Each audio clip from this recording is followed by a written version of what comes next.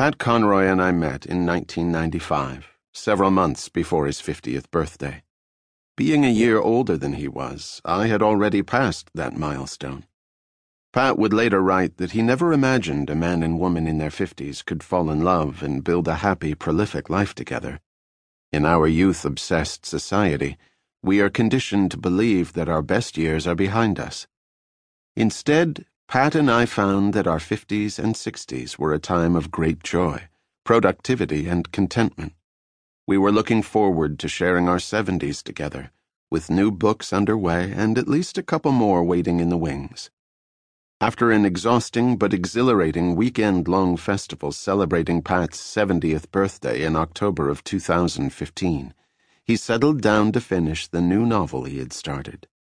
Life was good. Pat was always happiest when he was writing, when he lost himself in the narrative that overtook him and flowed from his pen onto the pages of the yellow legal pads he used for his books. His musings, critiques, observations, and meditations he was more likely to write in his journals, which are also full of bits and pieces of stories he hoped to use one day. Pat collected stories like others might collect rare stamps, or a library of illustrious music. Hearing a good story filled him with great excitement. Afterward, he was apt to grab a pen and say to the teller, "Consider that story stolen. If you plan to write it one day, you'd better do it first." Story was the way Pat connected with his readers. They couldn't seem to get enough of his stories, nor could he get enough of theirs.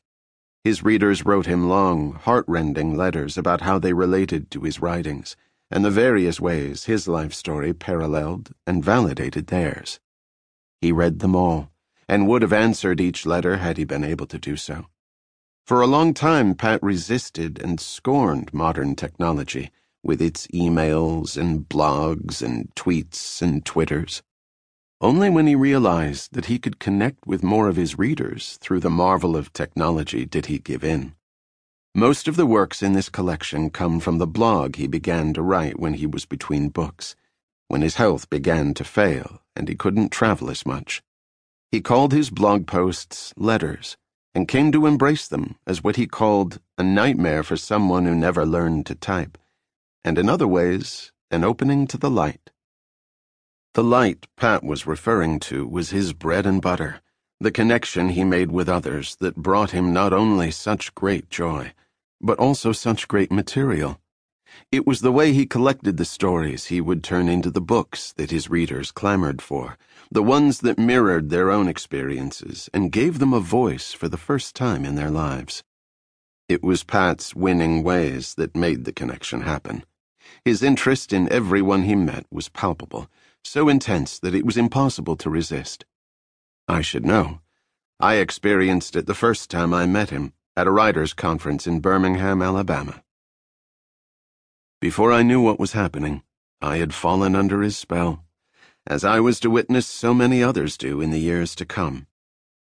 When our first meeting was over, Pat Conroy knew a lot more about me than I ever intended to tell him.